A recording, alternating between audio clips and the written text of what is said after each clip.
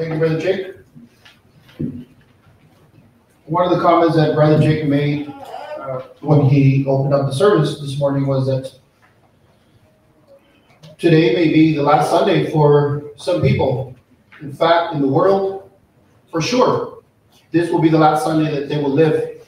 And we don't know if it will be the last Sunday for somebody here. In the days of old, the saints of old, when they had local churches, I mentioned in the past that they had the burial sites right next to the church. So that when they would come to church every Lord's Day, they would see that the fellow saints that have gone with the Lord are right there.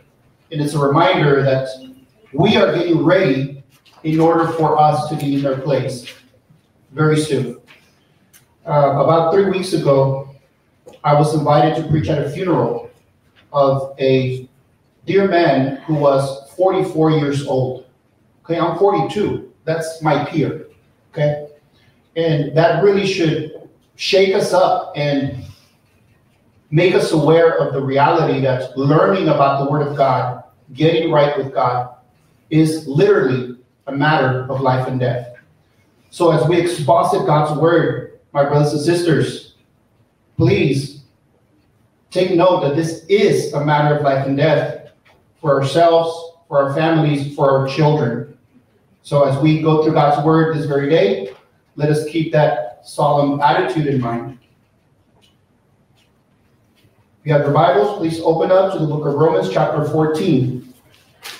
We're going to read verses 1 through 4. Romans 14, verses 1 through 4.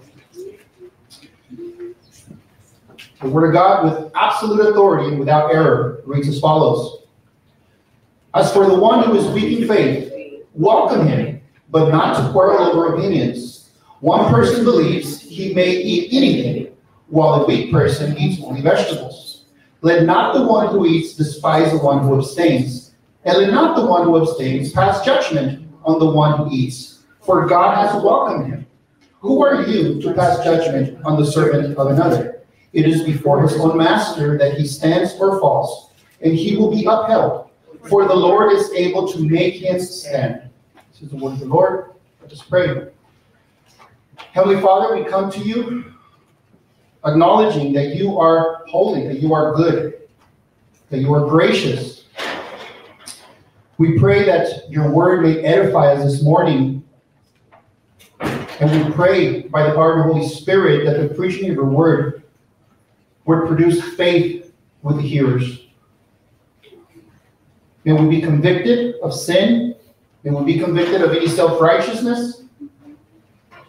And may we also be convicted of the fact that we have to grow in our faith, to become those with weaker faith to stronger faith. We ask these things, Lord, in Jesus' name. Amen. You may be seated. All right, so I've titled today's sermon, To Eat or Not to Eat. Free conscience of believers. In chapter 14, Paul is exhorting the believers at the local church in Rome to be aware that not every member of that congregation will hold the same convictions when it comes to secondary issues. Matters of eating, matters of what we consume is a secondary issue. The word of caution here that is for believers not to make hard rules where Scripture has not commanded one another. For instance, when it comes to eating meat or not eating meat, which is specifically what the passage deals with today, the Bible has not said, thou shalt not eat meat. But it has neither said, thou shalt eat only meat. This is an area of freedom that each believer can have. Now, the Church of Rome was composed of two primary groups, Jewish believers and Gentile believers.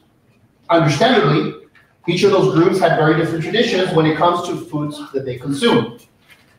When it comes to feasts they celebrated, and when it came to what cultural traditions the Jewish Christians and the Gentile Christians would have and would partake of. So what we take as Paul's main point of today's text is the following. Do not pass judgment on what your brother eats. Do not pass judgment on what your brother eats. Now, to further clarify, the reason for not making hard rules about dietary or drinking restrictions is because our righteousness before God does not depend on what we eat or what we drink.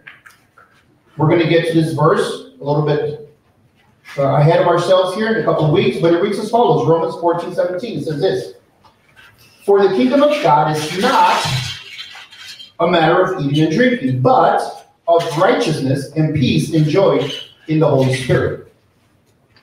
Okay? So it is not whatever we're going to eat or drink that is going to produce righteousness in us. Okay? And this is a very important point for the Jewish believers especially, because they came from an upbringing from the tradition literally for thousands of years that they had those restrictions. And we need to remember that Paul is telling them it is not a matter of eating and drinking, that is the kingdom of God. And then let's take a quick look at Matthew 15, verses 10 and 11, and then verses 15 through 20. This is what Jesus says in regards to what we consume. Jesus says the following, and he called the people to him and said to them, hear and understand. It is not what goes into the mouth that defiles a person, but what comes out of the mouth. This defiles a person. And then verse 15 it says, but Peter said to him, explain the parable to us. And he said, are you also still without understanding? Do you not see that whatever goes into the mouth passes into the stomach and is expelled? But what comes out of the mouth proceeds from the heart, and this defiles a person. For out of the heart come evil thoughts, murder, adultery, sexual immorality, theft, false witness, slander. Those are what defile a person. But to eat with unwashed hands does not defile a person. Does not defile anyone. So with that said, understanding that it is not what we eat or what we abstain from eating that gives us righteousness, right? It is what comes out from us, because we by nature are wicked. We need to watch out what comes out of our mouths, not what we put in, right? When it comes to eating. So, with that said, it doesn't mean that all lifestyles of eating and drinking are created equal. We must not blind ourselves to that either. As Christians, we are expected, we are commanded to be good stewards of our physical bodies. 1 Corinthians 6, verses 19 and 20 says this, or do you not know that your body is the temple of the Holy Spirit within you, whom you have from God? You are not your own, for you were bought with a price. So glorify God in your body. The physical body that we have is a gift of God, and it is very important to God. So to have the attitude to say, well, you know, this is just my physical temporary tent, is not a biblical attitude to have. We are to be good stewards of our physical body. Now, that said, we're going to take it further. We are also warned in Scripture that one can become self-righteous if we do eat well and we exercise well and we are in shape. While that is commendable, there's also a warning about that. 1 Timothy 4, verse 8 says the following. For while the bodily training is of some value, that is exercise, godliness is of value in every way, as it holds promise for the present life and also for the life to come. Okay? So as much as physical exercise is good, is commendable, it is part of how we take care of the body that the Lord has given us. What we eat, the choices we make that will affect our physical body, we will give an account for that to the Lord. Make no mistake. As important as that is, Paul says, that'll benefit you for this lifetime only. Whereas Godliness, which is in every value, is spiritual, which will be for this lifetime. You're going to be benefiting from that, but also in the life to come. So then the highest virtue is spiritual maturity, maturity of character that displays itself in Christ-like behavior. More generally speaking, and coming back to the topic of Christian liberty, the liberty of conscience for a believer does not mean that one size fits all for what I eat, for what I drink, for what I see, for what I listen to, for what I watch. This type of conscience dependent attitude will be on the basis of each believer, of each person, the maturity that they're on, and how God is slowly building them up, and how the local church is welcoming them and discipling them and building them up as well. So this is one of the longest introductions I've done in a while, but hopefully we can see why. This is my punchline here. My brother, my sister, take note of this. You are not more righteous than your brother or sister because of what you eat or what you don't eat. You are not more righteous than your brother or your sister because of what you partake or because of what you abstain. Your righteousness comes from the righteousness of Christ alone, by his grace through faith in him alone. And even that faith that has made you righteous was not something that came from you. It was something that was gifted to you. So you cannot even boast about that either. There's no credit to be taken for it. Okay, so the food we consume does not give you a better or worse status in the eyes of the Lord. That is not a measure of how righteous you are or how much better than your brother or sister you are. Now, let me call us out on this. Do you want a true test of how righteous and how mature you are? Do we want that type of test? Because there is. Jesus gave it to us. The true test of whether you are righteous, of whether you are mature, is when somebody presses your buttons, when somebody upsets you, when somebody sins against you. What is it that comes out of your mouth? Right now, think of the last time that happened. Those words you said, those thoughts you had, that determines your maturity. That determines your sanctification. That determines how long are you in having a Christ-like character. So you want a true test of whether you're righteous or not? Examine the last time you had evil thoughts, you had cursed someone in your mind. That is what is coming out of you that defiles you. It is not what you eat. And we can quickly see that, oh boy, I better be careful. Because that is what God is looking at in order to determine your maturity in Christ. How are we doing in those areas, my brothers and sisters? Are you defiling yourself? Not by eating or drinking, but by what comes out of your mouth, especially when you feel you're being cornered, when you feel you're being sinned against. With that in mind, let us now dig into today's passage, which, although focuses on living in harmony with each other, the differences of dietary convictions, a general principle of Christian liberty can be extracted from this. We're going to look at 3 ways in which the Christian is called to have an attitude among fellow believers. First, we're called to have empathy to your brother's faith, taking into account that some will have weaker faith. Have empathy towards that.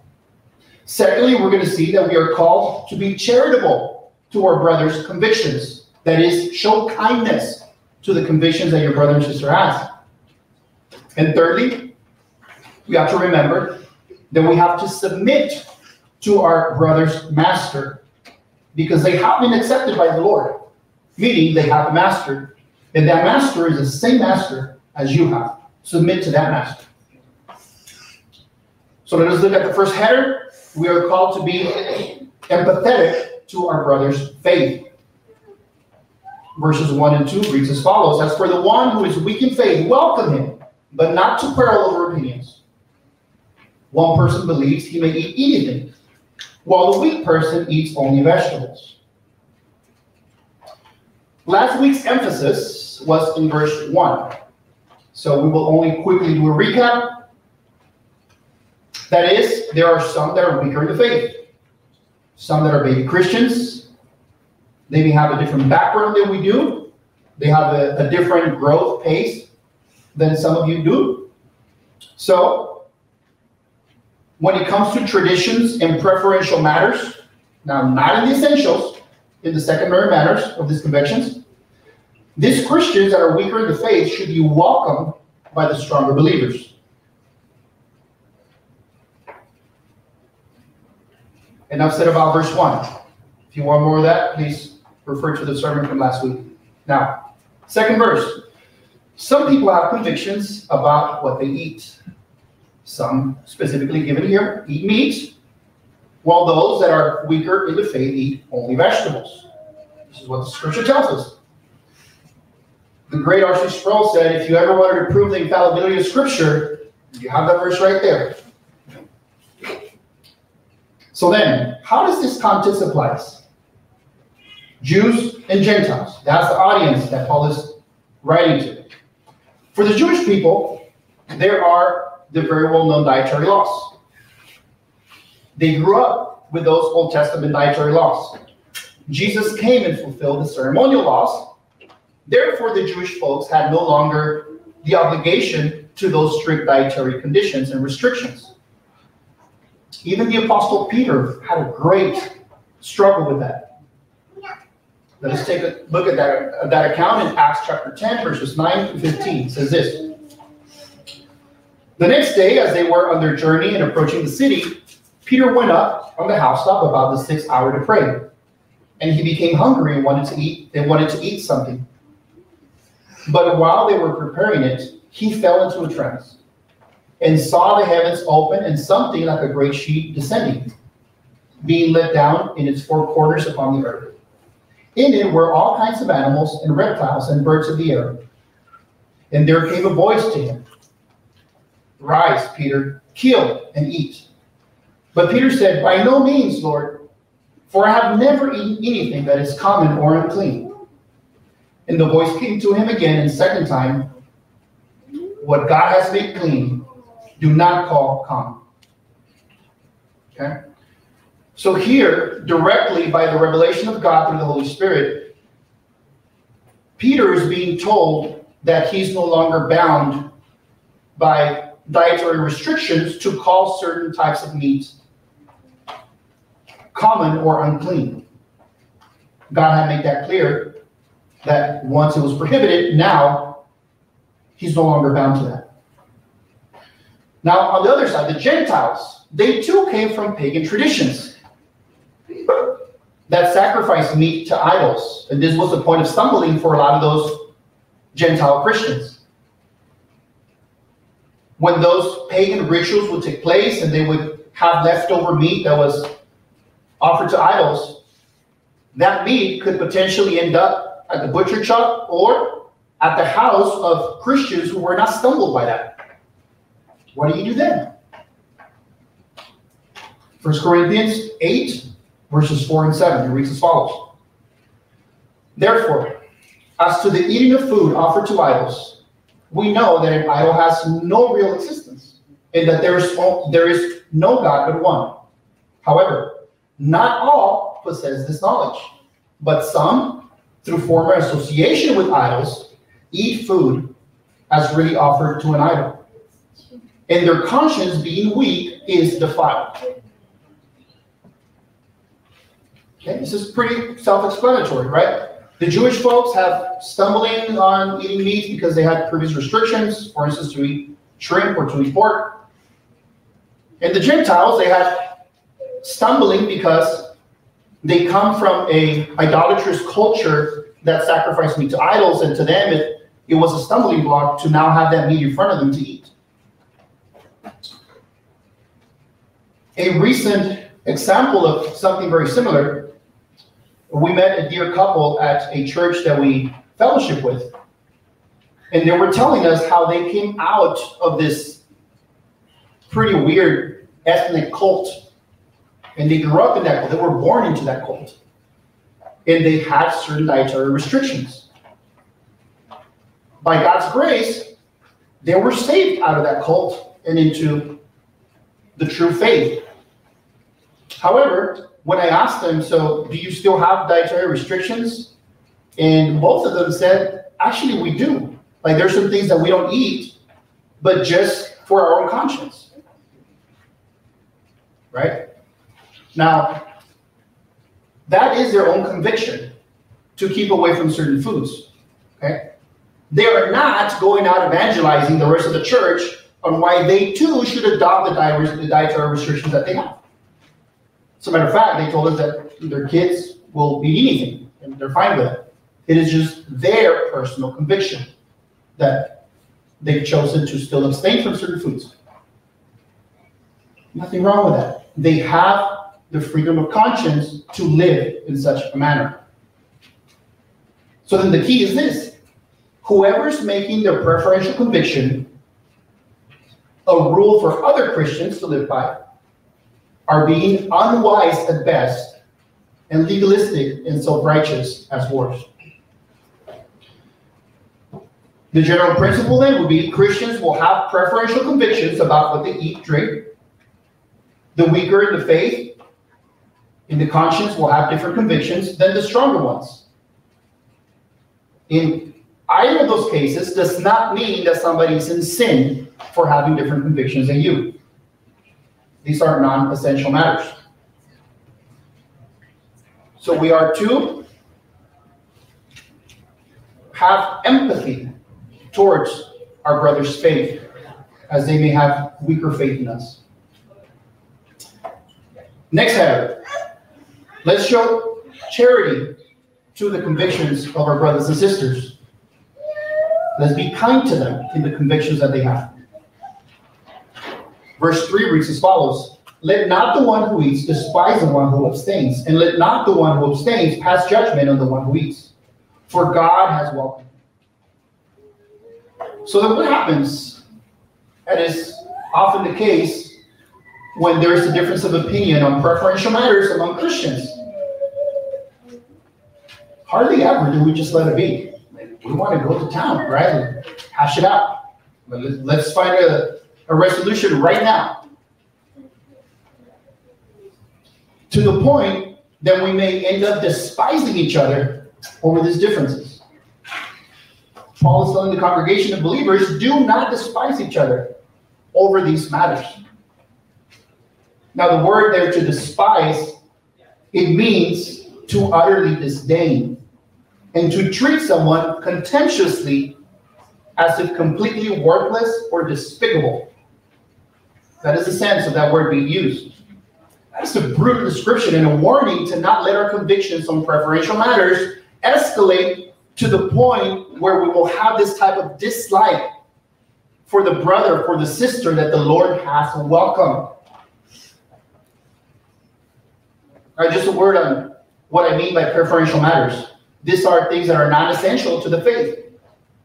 Now, they're important, they're very important, but it does not determine whether somebody is a believer or not. Just to recap of what we don't mean when we talk about preferential matters or secondary issues, we are not talking about the non-negotiables of the Christian faith. That is, for instance, the nature of God. There's only one God. He's creator, he's holy, he's just. We are not talking about, you can have your own conviction about the divinity of Christ. We're not talking about that. If you reject the divinity of Christ, you are not a Christian. We are not talking about there being more than one way to salvation. That is not a preferential matter. Salvation exists only by grace through faith in Christ, etc. What we are talking about, preferential matters, is things such as the end times, eschatology, infant baptism, in the sense of our Presbyterian brothers and sisters, and even Calvinism. As important as soteriology is, and it is very important, we have to accept that there are those who are genuine believers, brothers in the faith, that do not hold to our view of soteriology, that is, the study of salvation. Preferential matters extend into these types of things like foods we eat, our own liberty, and how we run our homes, what we watch, Christmas tree, no Christmas tree, Easter, no Easter, Halloween, no Halloween. Believe me, I have my convictions on that. But I'm not making a hard rule on what you should do according to my convictions in preferential matters.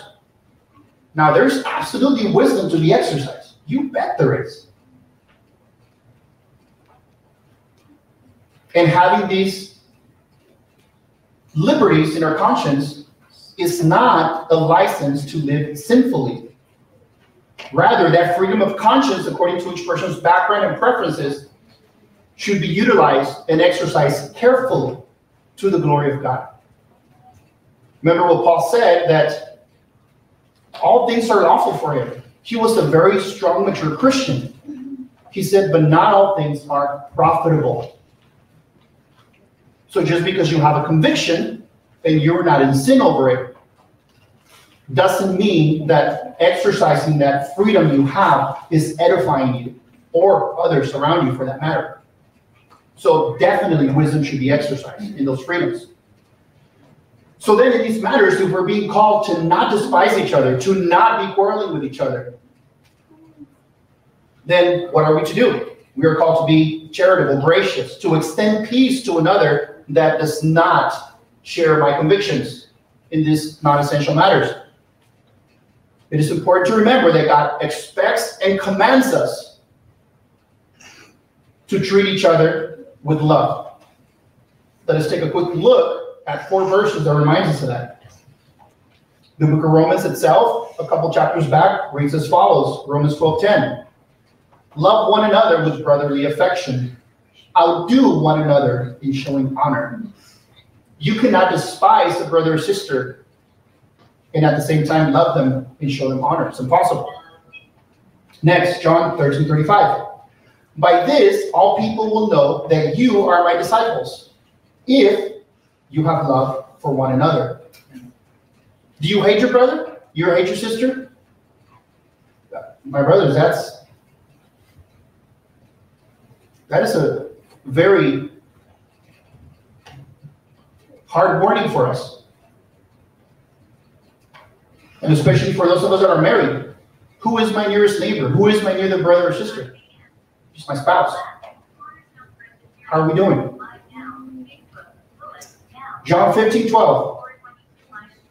This is my commandment, that you love one another as I have loved you. Christians are loved by Christ, and Christ expects his children to love each other. One more, John 15:17. These things I command to you, so that you will love one another. Let us be reminded also in the book of 1 John, which I don't have here in the notes, but there the Apostle John, through the inspiration of the Holy Spirit, says, you cannot say that you love your brother. You cannot say that you love God if you hate your brother. It's not possible. So you can say you love God all you want, but if you don't love your brother, your sister, your neighbor, you do not love God. You're in sin. So then, do we realize then that in our self-righteousness, in our sin, we can actually hate someone, despise someone that God loves? Realize that. Let that sink in. There have been times when I despised someone that Christ died for. My brothers and sisters, if that doesn't convict us, what will? Do you have a higher standard of forgiveness, of love for your brother and sister than Christ himself has? How can we despise, have contempt continually to our neighbor, to our brother, to our sister, if God has accepted them and welcomed them. We may have differences of opinion, yes, even in very important matters, yes. Nevertheless, our opinions should be under God's authority, which leads us to the third header. Let us remember that an expectation for us is to be in submission to the master of our brother or sister. If God has welcomed them, they are Christians. As Christians, they have a master.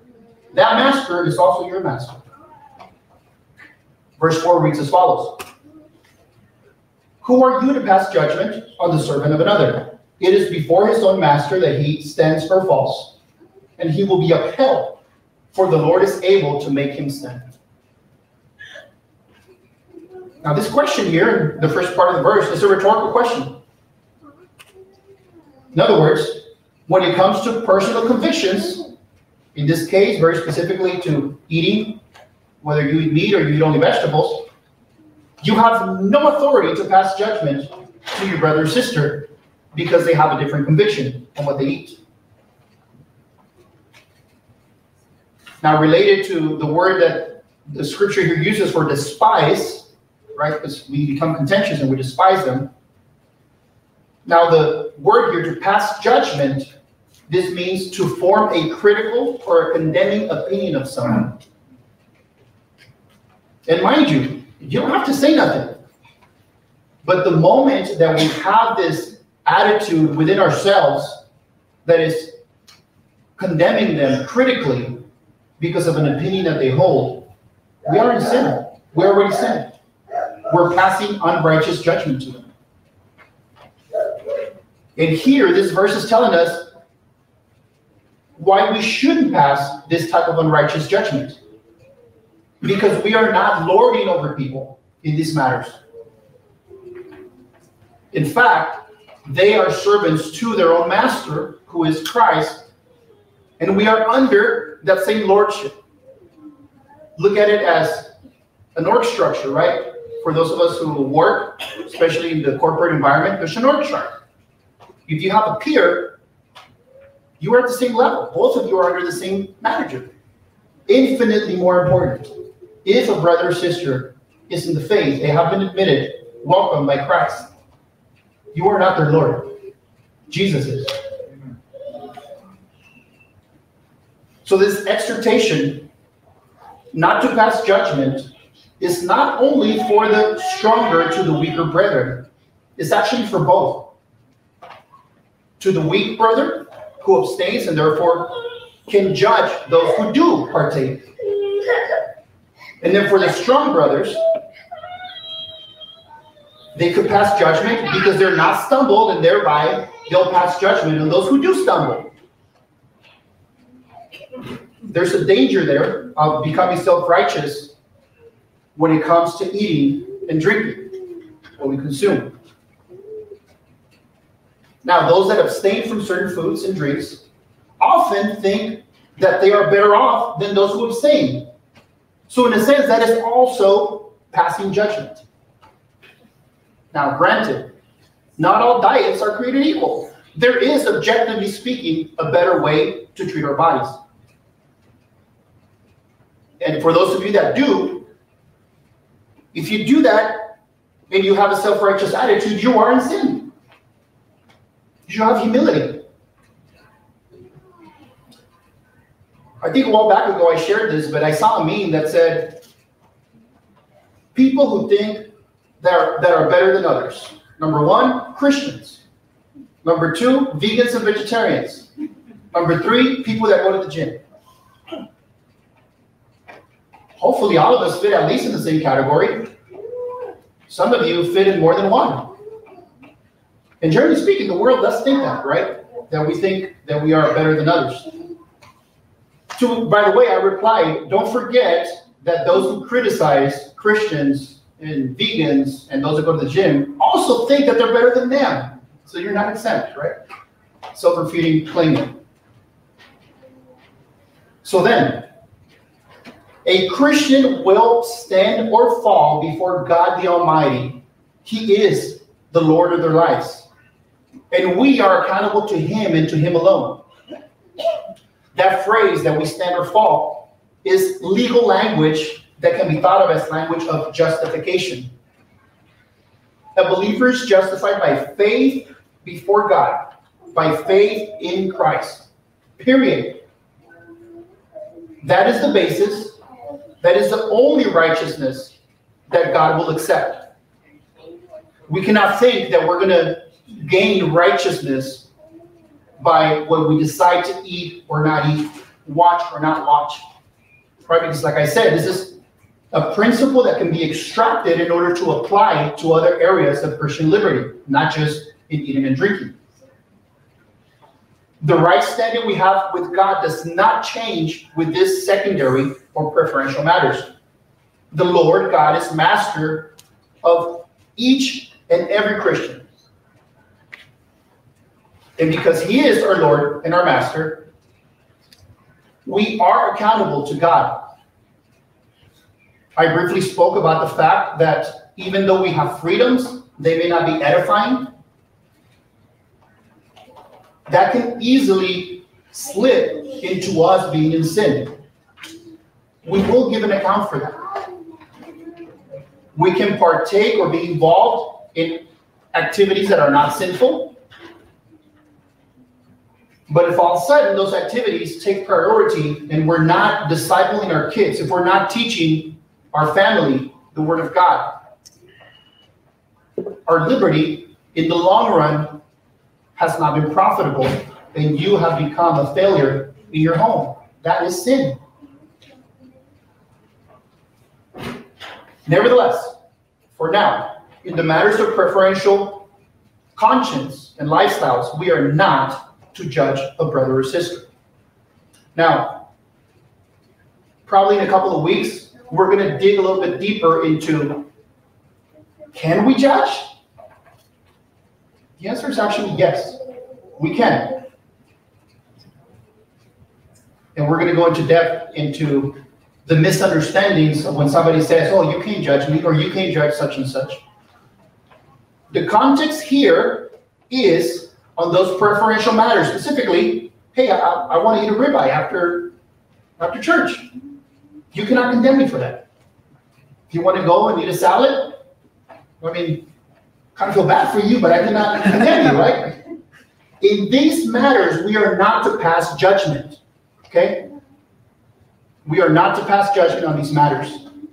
Now, where it comes to whether somebody's living in sin, they want to be left alone, no. And we're going to talk about that later. So then, what are some final thoughts? What can we take away from these matters that are not essential to orthodoxy? First, we ought to extend grace and withhold judgment. Be gracious to your brother and sister. If you're a strong brother, if you're a strong sister, remember that you were once weak. Extend grace to your weaker brother. In fact, I'm willing to bet that the convictions that you have right now in these non-preferential matters is something that you have grown into. It is not something that you had at the very moment the Lord saved you. The Lord has matured you. So show grace to those that don't have the same convictions. Also, to the stronger brother, remember that there are some brothers that consider you the weaker brother. Okay? Because they are not stumbled by many things that you are stumbled by. And here, right, we're not talking about moral relativism. We repudiate that. But we are talking that there is a real scale of who is mature in accordance to somebody else, relative to somebody else. That is true. So if you think you are a strong brother, remember that to another brother, you are actually the weak brother. Be humbled by that. Or perhaps you'll be humiliated if you don't humble yourself in that. Now to the weaker brethren, to the weaker sisters. you are also to withhold judgment from your brother that does not abstain from what you abstain. So you too are not exempt from passing judgment. You too are not exempt from being self-righteous, because you may think you're cleaner, you're healthier, etc., etc. And you may be. But that is not the basis by which your righteousness is established. Remember this. If you remember anything about the sermon, is this. Do you want a true test of virtue? Do you want a true test of your maturity? Cue up the last time you despised your husband, your wife, your neighbor, your brother. That is a true test of your maturity. How did you do? And how have you consistently been doing? May the Lord grant us that we are maturing step by step, week by week, month by month, year by year, so that we actually do grow in faith and in maturity in what really matters, in showing Christ's likeness. That is the true test. Remember that. Secondly, remember to be wise in your practices of personal conviction. To have the right of freedom in Christ is not your right to stumble someone who is weaker than you. The Bible talks about that. Don't flaunt around your liberties in Christ to someone that you know stumbled. A right to a freedom in Christ that you have does not free you of being a wise steward, of being wise in your choices. Do not put yourself in temptation. This morning, as we were getting ready for church, I actually had a great example. My son had a whistle. And he said, you know what? I'm going to take it to service, and I'm not going to blow it. I'm just going to keep it right there. And I said, are you sure, son? He thought about it, and he said, you know what? I'm going to leave it here. That is a very straightforward, but that's a wise example. He knows he's going to be tempted by it. Why bring it? I mean, we have trouble as it is already. Right? My brothers and sisters, each of us have such freedoms that we think, I'm going to be fine. Only to fall on your face. To stumble. Not only yourself, but also with others. Be wise in the convictions, in the practices that you engage. And then a right to have the freedom in Christ does not mean that the most edifying choice will be to practice that freedom.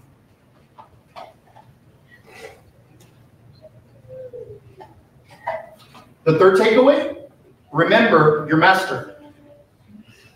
Your personal convictions should not lead you to serve any other master than Christ. You are not your own master. You are not the master of your brother. Remember your master. While it is true that we're not saved by being good, or we don't keep our salvation by the secondary choices or secondary matters, that is, we always have responsibility to honor our master. We cannot honor our master if we make others stumble. We cannot honor our master if we are righteous in the outside, but self-righteous in the inside, condemning everyone that does not hold my convictions. Do not use your convictions for self-righteousness or to make others stumble. The Lord will expose you. And remember that as we have the same master, the scripture here tells us that to him we will give an account. He knows our hearts.